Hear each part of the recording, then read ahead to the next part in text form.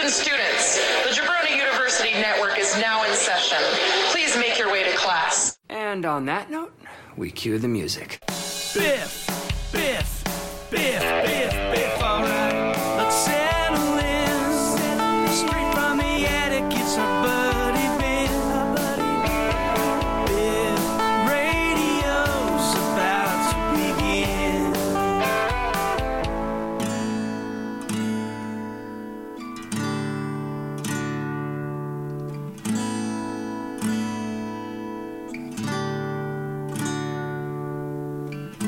Show is over, close the storybook. There will be no encore. And all the random hands that I have shook, well, they're reaching for the door. I watch the backs as they leave single file. Welcome back to Biff Radio. I'm your host, Ben, a.k.a. Biff, coming to you live from the Center Club Recording Studio and Gaming Hub, a.k.a. The Attic. And that was Colorful by The Verve Pipe, because we have a very, very awesome interview today. I am super excited, so very proud of this interview, very grateful for this interview, and we will get to that in a moment. And if this is your first time listening to the program, thank you. Thank you for coming on. Hopefully you stay. If you want to come back continuously, that'd be great. If you want to go back, I recommend listening to episode 100, where I interviewed Stephen Page. I have a lot of great interviews with artists. I have a deep dive into the Bare Naked Ladies. Every month I put out a kind of a recap of that month, the music with Mr. Andy from the Draft Pod on this network, and we'll get to that in a moment. So hopefully, if this is your first time listening to Biff Radio, welcome. You are welcomed. You are loved. If this is the only time listening to Biff Radio, I wish you'd stay, but I understand. Thank you for your time. Hopefully, by the end of the episode, you'll want to subscribe and you'll want to listen to more. That would be fantastic. And if you do, you can go to jabroniu.com. That's Jabroni, JABRONIU.com. And you can find out more about this podcast. You can find out about our flag show, The Draft Pod. You can find out about Why Do We Ever Meet, and great podcast with the Allen family, Ceramic Cat, which, if you've ever wondered what pure insanity sounds like, that's the podcast for you in the best way possible. There's Flow and Tell. There is New Jabroni Pro Wrestling, if you are a pro wrestling fan. And maybe if you're not, give it a shot. And it's just a great website. It's a great bunch of people, people I love very dearly. If you want to find out more about this podcast, you can also go to social media. I'm at Biff Radio on Twitter, Biff Radio 1 on Instagram, Biff_radio on TikTok. And if you want to find out more about myself, Ben, a.k.a. Biff, you can go to Center Club. That's SENTER, Center Club on TikTok, and you can find my shenanigans there. Just for the people that have been here before, and maybe for the new people, I took a couple weeks off. My mental health was not in a great place. And I'm not going to say that it's all the way better now. This interview definitely helped, and all the kind words that everyone had sent out to me. And I just want to say that if you are going through mental health issues, please reach out. Reach out to someone. Reach out and just talk. You don't even have to talk about the issues you're going through. Just talk. And there's always help. All the socials, there'll be links to get help. NAMI.org, great organization, which I utilize myself. So this episode, very proud of this, very excited. Brian Vander Ark, lead singer of the Verve Pipe, also a fantastic solo career on his own. Very excited, very grateful. I said it in the interview, and I'll say it again. Want to give a very big thank you to Brian. Very big thank you to his manager for getting this to happen, letting this happen, and thank you for listening. So enjoy the interview. I'm done rambling. You're here for the interview with Brian. It's a great interview because he's a great guy, and hopefully you come back. And I love you all very much, even if you're brand new here. And enjoy the interview, and we'll see you next week. All right, here's my interview with Brian Vander Ark. All right, and welcome back to Biff Radio. So I have a very special guest today, someone who I've grown up really loving their music. As a lot of you know, I grew up in Michigan, and this gentleman is from Michigan, from the Holland area.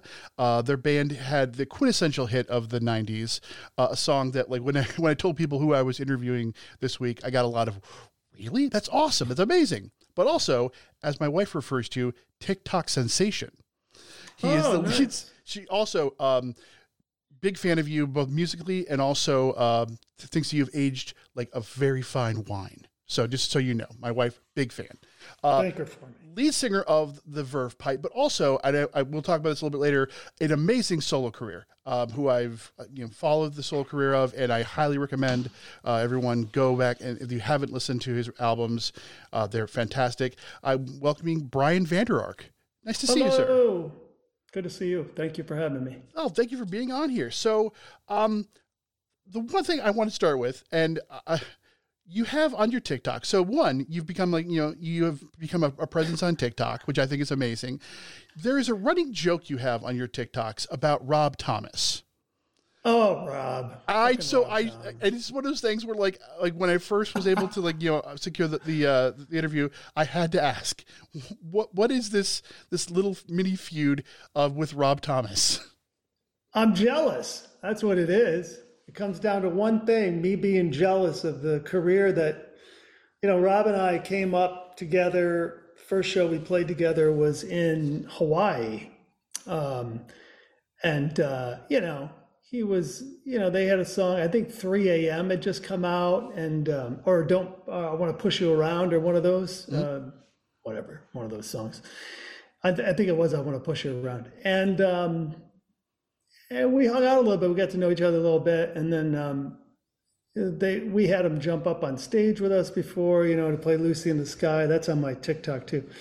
But really, we were friendly over all the years. But, he's had much more success than I've had, and I'm just jealous. That's all it is. He doesn't even, I haven't talked to him in years. I did reach out to him, and I just said, hey, I got this thing going on TikTok. It's kind of funny, it's like, and I compared it to, I don't know if you know Seinfeld at all, but you remember how George Costanza used to make references to Ted Danson all the time, Ted Danson would have a plane that, is this a Ted Danson private jet, that kind of thing.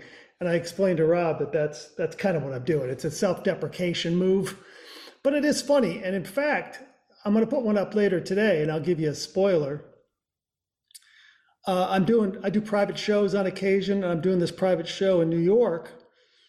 And this guy, and this is for real, this guy wrote my manager and said, hey, I know he plays some 90s covers. Could he play Rob Thomas / Matchbox 20? It's my wife's favorite. And my manager wrote me and said, what's this about? I said, oh, he's making a joke because on TikTok and turns out he wasn't joking. And I had to write him and go, look, man, I kind of got this thing going on, it's kind of a feud and everything. And he's a good sport about it. So whether I do it or not, it's still up in the air. If I do it, I'm sure I'll post on TikTok and make fun of it or something, or maybe I'll get the lyrics intentionally wrong or something. That's fantastic. The lyrics that I would want to write. Which is totally fair. I love the TikTok of you unloading laundry, and it's just like, I bet Rob Thomas is doing the whole laundry. Fucking Rob Thomas, and it's like, that's awesome. I just love this. Getting my personal hygienist, my dental hygienist in on it, and I'll have one with my chiropractor. People love to get involved in it, so I'll do that as well. That's all coming up, but it's an ongoing feud. That's really in my head. Well, obviously, in the perfect world, maybe down the line we get Rob Thomas involved. I think that would be the season finale of right. Rob would have to get on TikTok, which I don't think he would now. I think I've ruined TikTok for Rob Thomas, because if he got on it, because fucking hashtag fucking Rob Thomas has people have T-shirts made now. That's amazing. That's amazing. Listen. If someone were to do that to me and fuck the Verve Pipe or whatever, I would love it. I just think it's the funniest thing, and I would wear a hashtag fuck the verve pipe proudly. Okay, well, listeners, I have some listeners and some friends that are graphic designers. Go to town. There you go. Come on. So the Pixies did a great thing. Death to the Pixies. I have that T-shirt. They do that kind of thing, and even Elvis's manager had the I Hate Elvis fan club. It's a brilliant marketing move, of course. Oh yeah. Colonel Tom was ahead of his time in many, many ways. Yeah. So with TikTok, I guess when I saw you pop up on TikTok and I saw that it was just such a random thing. I was just throwing TikTok, going, wait a minute, I know that voice. I'm pretty sure that is Brian Vanderer. So I guess what was the inspiration to get on TikTok, and what has been kind of your perception of it, and the evolution of you being on the platform? I love the platform. I was turned on to it by my daughter, who was 12. She was 11 at the time. And then I heard all this stuff about TikTok anyway, but then I saw she was on it, and I always check out to see what kind of social media she's doing. So I like to keep up on my kids and that kind of thing. And so she has an artsy creative account. I thought, well, that's kind of cool. It's an outlet for her to get creative and make little films and that kind of thing, which I love. And I thought, well, if she's doing that, why can't I do it? I should have fun with it too. And I went and I saw a bunch of bands that were on TikTok, and they were all doing the same thing. They play a little bit, as much as they can, they try to promote a show, which makes sense. But for me, is why not make it another creative outlet and do something specific to that? So for instance, I'll go to a random town and a bar that has karaoke, and I'll karaoke the Freshmen and not tell people that I'm the lead singer, and see what the reaction is. And every time the reaction is nobody recognizes me. People get up and leave during it. It's really funny, and you can only see that on my TikTok feed. So look those up too. I think one of them is pinned up there. And I get some bigger celebrities that see it too and will retweet it or repost it and stuff too. But it's just a fun little thing. Now I've had people ask me to do karaoke. They say, come do the karaoke at my place. Yeah, and it's like there's no point. If people know it's me, why am I going to go karaoke my own song? I do it for the joke, Yeah. So, oh no. And so go ahead. Well, I've seen that one. It's finding ways to be creative with the medium. Yeah, and I've seen that one, and it's really funny. And it's the reaction of I just can't imagine being there and oh, that voice sounds familiar. I can just imagine someone who you know what, dude, you're good. You're not quite Brian Vanderer good, but you're okay. And it's even better that people will complain that I'm trying to sound like the lead singer of the Verve Pipe. Those kind of comments always crack me up. And but man, it's all good fun. I mean, honestly, I think at this point in my life, I've realized that the greatest thing in life for me is making myself laugh. If I can make myself laugh when I'm by myself, if I'm giggling, editing something, then there's great joy that comes from me. And that's the key to life, is being able to laugh at yourself and also being able to make yourself laugh. I know if I make myself laugh, that I'm going to make other people laugh. And what's more important?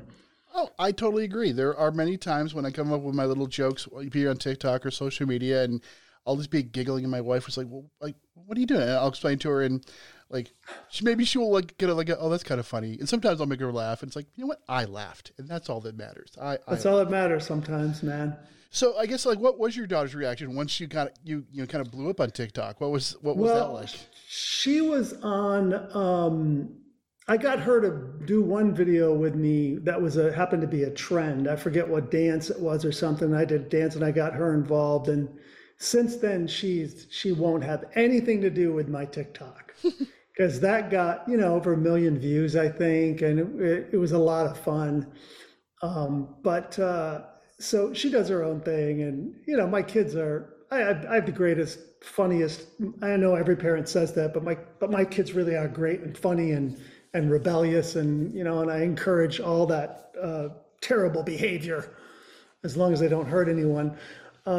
So there, I don't think she's happy that I'm on TikTok. I don't think she even cares anymore, is what I'm saying. Okay. Well, I mean, that's fair. But, it's of no consequence to her and what she does. She doesn't tag me in anything. Sometimes she'll film me like on my birthday, she sent me a birthday TikTok that she made that called me an old, not a crypt keeper, but oxygen thief. That's what it was, you know. Yeah.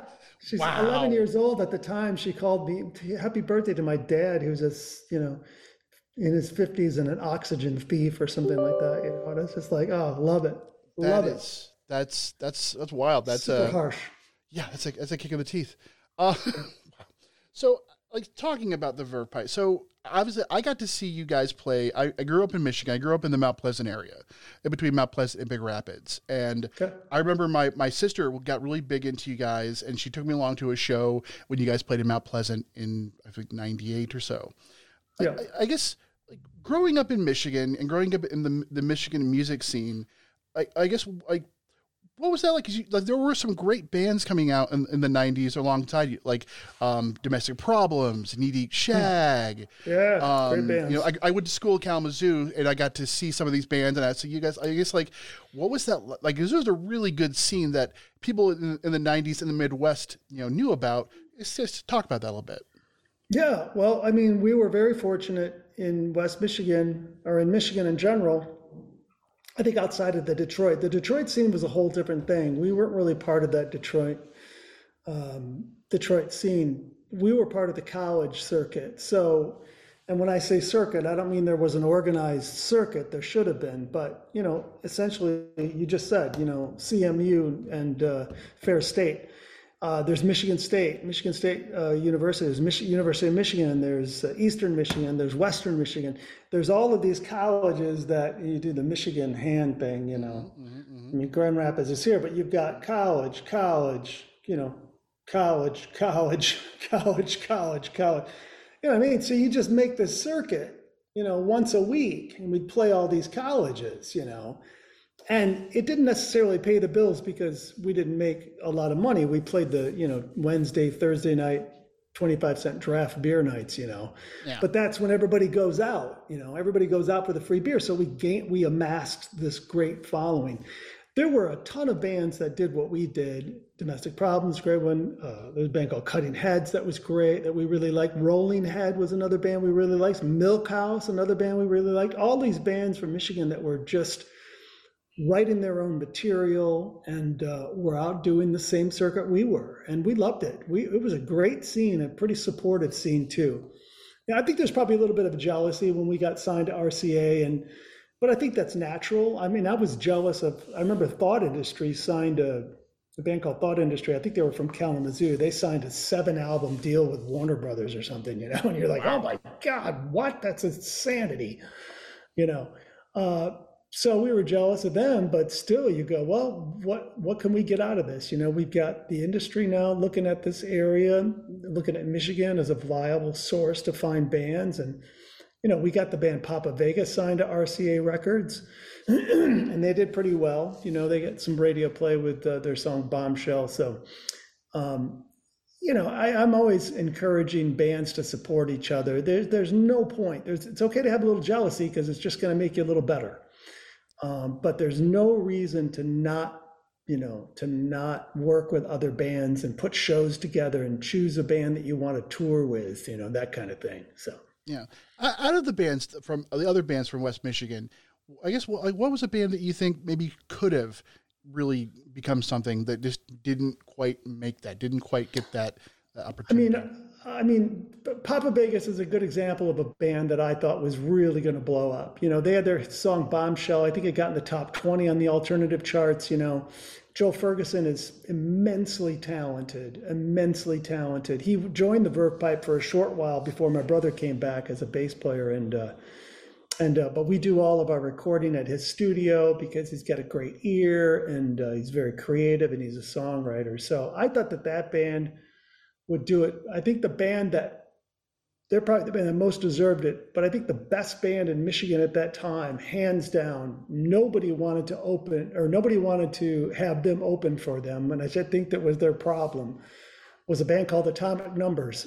They were the best. They were by far the most creative, the best players, the best songs, super fun, rowdy, and then, you know, I love that band, and I produced their first album. I might be a little biased, but those songs still hold up, and live were untouchable. You know, I mean, we had them open for us, I think, once or twice, but you know, they didn't play a lot of live gigs for whatever reason it was, but they were the best by far. I definitely remember. Yeah, I remembered them on some mixtapes of things. Like, they were great. I guess I'm also surprised like the Domestic Problems, because I think like they would really fit into that like Hootie and the Blowfish, Dave Matthews kind of space. For sure. For sure. I just spoke with Andy this morning. This morning I have a playlist, and 24 Hours came on, and it's like, oh, that's serendipitous. That's yeah. Nice. They were more like a Bare Naked Ladies thing. Yep. They're kind of a jangly pop band, which is a, you know, a Gin Blossoms-ish type of jangle, you know, thing. And I always liked that band too. They always had a great following, and they would bring in people, and they had really super loyal fans. And Andy's a very talented songwriter and singer, you know. So again, and West Michigan band. Yeah, and I got to see you guys play together in 2014, and that was a really, really fun show. Intersection? Yep. Yeah, I remember that show. Also, it's on YouTube. There's a clips of the band put out a kids album, and you guys played for the Kalamazoo Library down in Kalamazoo. Oh, yeah. I remember being at that show. I remember someone yelling out, "Play Freshman," and I remember you very clearly saying, "This is a kids show, not the vibe we're going for." Or something to that effect, like not really the energy we want to put out. Like you had just dumped out a bunch of cereal from your guitar for cereal. Out of my face. And it's like not really like good song. I understand, you guys, you know us from that song, but like that's not what we're here for, guys. Like, well, it never got worse. Well, there were a couple of really bad experiences with the kids show. We played Austin City Limits. We played on the kids stage. And people saw the Verve Pipe, and they didn't put down that we were playing our kids stuff. You know, we had a distinctive font for the kids stuff. We had, you know, when we were on the kids stage, it should say kids stage and the whole thing. And so, you know, 7,000-8,000 people show up to our show at 2:00 on a Saturday afternoon at Austin City Limits, and the kids can't even get up to the front. And we had to have the announcer come up and say, "This is a kid's show. This is not for the grown-ups. They're not going to play the freshmen." And the whole crowd booed. Oh, no. But they spread out, and the kids got to come up front, and we had a blast. It's like, listen, I'm not going to play a song about suicide and abortion at a kid's show. You know, it's not... That was antithetical to what we were trying to do. Our kids' songs were funny songs about shenanigans, but those aren't the shenanigans you want to talk about, you know? No, not really kids' shenanigans. It's like with that kids' album kind of bouncing around, like, I guess, I mean, obviously at that point you were, I'm assuming, a father, and other people were in the bands were parents. Like, I guess what really drove you guys, you know, outside of that, to really make that album? Because it's really like a good album. Like, I honestly, like, unironically listen to that album. I don't have kids myself, but I really enjoy that album. I guess, what was that driving factor to make that specific album? Well, after our album that was released on 9/11, it was called Underneath, and that was the album I think that was going to put us back on the top. It had so many poppy songs on it. It just still my favorite thing I think we've recorded. And, you know, it happened to be released around the week of 9/11, the week after, I think, so we couldn't promote it or anything. But the band kind of broke up. I guess we didn't officially break up. We didn't play any shows. Tours were canceled and everything. We were just sitting around for a few years, spinning our wheels, you know, not doing anything and not talking about a new record. And we were approached to write a kid's song for a compilation, and we ended up writing 4, you know, in a competitive way. Like somebody would write one, and then another person would write one, and I'd write one, and it was like, well, now we have 4 songs. You know, each one of us wanted our song to be chosen for the compilation, but then we had 4 songs. We're like, well, why don't we write some more kids songs and make a kids album? And not to mention, whenever I would go to a kid's performance of anything, if I bought one T-shirt for one kid, I'm buying T-shirts for all my kids. So I figured we would, you know, quadruple our sales in the kids stuff, you know, that's smart. For families that had more than one kid. So we just did that, and it was so much fun. And Sirius XM Kids Place Live picked it up and played the hell out of it. And so we made another one. And then after that, it was like, we've kind of done that. It got us back into the studio together. We had some laughs. It was fun making music again, which it wasn't fun during the last, the Frog album and the Underneath album.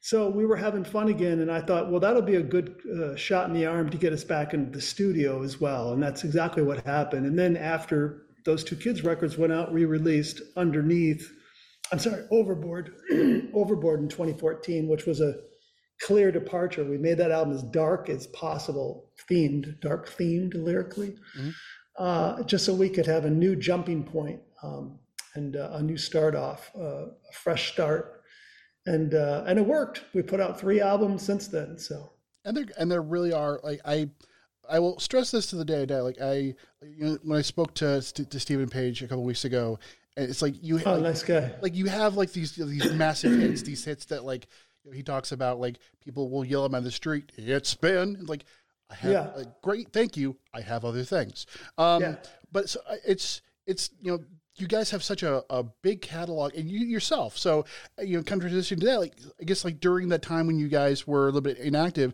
you put out solo albums, and, like, I really, really enjoy your solo stuff. And I guess, like, for you, like, what was that like to, you're in a space where the band is not really doing a ton at the moment, or at all. Like, what was that drive? Like, what was that experience like to put out those solo albums? And, they had some amazing songs on them, songs that I think should have gotten way more attention because it was really, really good. Well, I think half of that first solo album called Resurrection, I think half of those songs were Verve Pipe songs written for Underneath. We had so many songs. By the way, Underneath the album, the 9/11 album, we call it, was produced by Adam Schlesinger, who was in Fountains of Wayne, who unfortunately was a victim of COVID in the first couple of weeks. I think April 1st, 2020, he caught it, or he died on April 1st, April Fool's Day. So we were huge Fountains of Wayne fans. We all wanted to impress him with our songs. So I wrote a ton of songs. And about half of those songs that I wrote didn't even make the album. And I said, well, screw it. I'm gonna make a solo album. I'm not gonna worry about it. I'm gonna make these songs more acoustic sounding. And I did, and I put those on the solo album. So that was kickstarting the solo career. And that album, Resurrection, did really well. I mean, I didn't have a record label. I sold 10,000 on my own.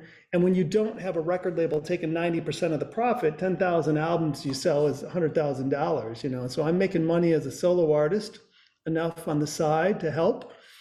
And I thought, well, I'll make another one. And then Bill Simsick, the producer who produced all of the Eagles records, including Hotel California, and produced Bob Seger and The Who, he heard Resurrection and loved it and asked if I'd be interested in having him produce. And I was like, oh my God, amazing. So then he produced my next 2 solo albums. So, the solo career kind of has its place in my life. In fact, I haven't done a solo show in forever, and I'm doing one tomorrow night in Petoskey. So that's kind of a fun thing as well. I can play with just an acoustic guitar. And then the next week I get to fly with the band of Georgia to play in a rock band. You know what I mean? So it's a nice thing to have a career where you can do different things. Definitely. And are there any machinations of another solo album at all in the works? Or yeah. I've been working with Andy Reid, who was in the Verve Pipe as well for a little while as a bass player. He's a terrific producer. Andy Reid Recording in Bay City, Michigan, and I've got some solo songs, and I'm geared up to release that next year, I hope. And what about the Verve Pipe? Are we looking at any time down the road a new album from you guys? I mean, Threads is still pretty recent for us, especially because of COVID. We had so many gigs canceled that we haven't really been able to get out as much and play those songs. So, and that'll all change this year. I think the next Verve Pipe record will probably be early 2024. Okay, that's I feel fair. like that feels right. Feels right. So I guess kind of going back to. I know you've, I've done my research, watching and reading a bunch of interviews talking about the Freshmen, and I've talked about nauseam. I guess just when you look back at it now, like now The Freshman, to me, like every compilation of 90s music, it's on there. It is something that, like, again, all of my friends, when I talked about this, I'm interviewing you, I guess in your mind, what is to you the legacy of that song, of that moment in your life when you guys were like, everywhere, absolutely everywhere. You couldn't turn on the radio without hearing your voice. Like, I guess, what is that like looking back at it, almost 30 years on? I mean, I'm proud that is going to be the legacy. I mean, I feel like I don't feel like I'm speaking out of turn to say that. I feel like now I'm writing for me and I'm writing for the hardcore fans. I don't expect anybody that loved the Freshman to have still been around during those lean times, but the majority of the real hardcore fans that love the solo work, like yourself, like to anticipate some new music. And I think that the Freshman really kind of does. I think the Verve Pipe is defined by the Freshman, and I think it always will be. That was the song that I think I really nailed it with the lyric, because it wasn't particularly well written. It's a bit poorly written. It's poetic and metaphoric and confusing, and just enough that people can make it their own. Interpretation is again, interpretation of that song is vast from one person to the next, and that's an advantage that it has, because if it just told the story and that was it, people go, oh, that's nice, I like that song or whatever, but they wouldn't still talk about it. There wouldn't be arguments online about it, and people wouldn't listen to it over and over and over and try to get a meaning out of it. So I accept that that's the legacy, and I'm proud of it. If the universe is giving songs to people, which I believe it is somehow with your world and everything and how it happens, and the universe gave me that song, thank you, universe. Yeah, there's definitely, like, I've read things about people, the quote unquote one-hit wonders, which I guess real quick, like, what is your take on that label of one-hit wonder? Do you look at that as a bad thing? Like, do you embrace it? Like, what's your thought on that term? I mean, there's a negative connotation to that. Even when I was a kid, I remember songs that grew up in the 70s. 70s was rife with one-hit wonders. Mm-hmm. I mean, really, and you kind of go, oh yeah, but what are they doing now? And what are they doing now? But that was the kid in me talking. I think there's more value in the world because a song like, let's say Seasons in the Sun, in the 70s, which was a very important song to me. I think Terry Jacks wrote that, or I'm going to name a bunch of 70s songs that nobody, there's songs like Shannon by Michael Gross that about his dog or whatever, and these were songs that were #1 hits, gold records. And, you say, yeah, he never did anything and never followed up again. He probably didn't have it. He probably works a day job now. But the fact is that the song has a place in my heart and in my mind for nostalgic reasons. And I think that there's more value in that than there is in the value of dismissing the writer.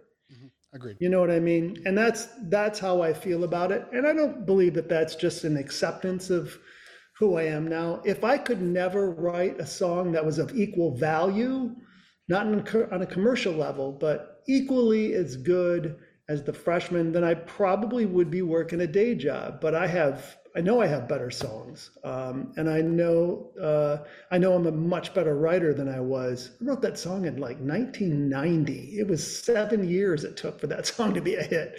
That was one of the first songs I ever wrote, And I know my writing's better. It's just not as popular. Well, I mean, but songs like "Colorful" from the Rockstar song. Yeah, "Colorful" is a better song. Yeah, it's a great song. Like, there are songs even on on the album. Like, I think "Villain."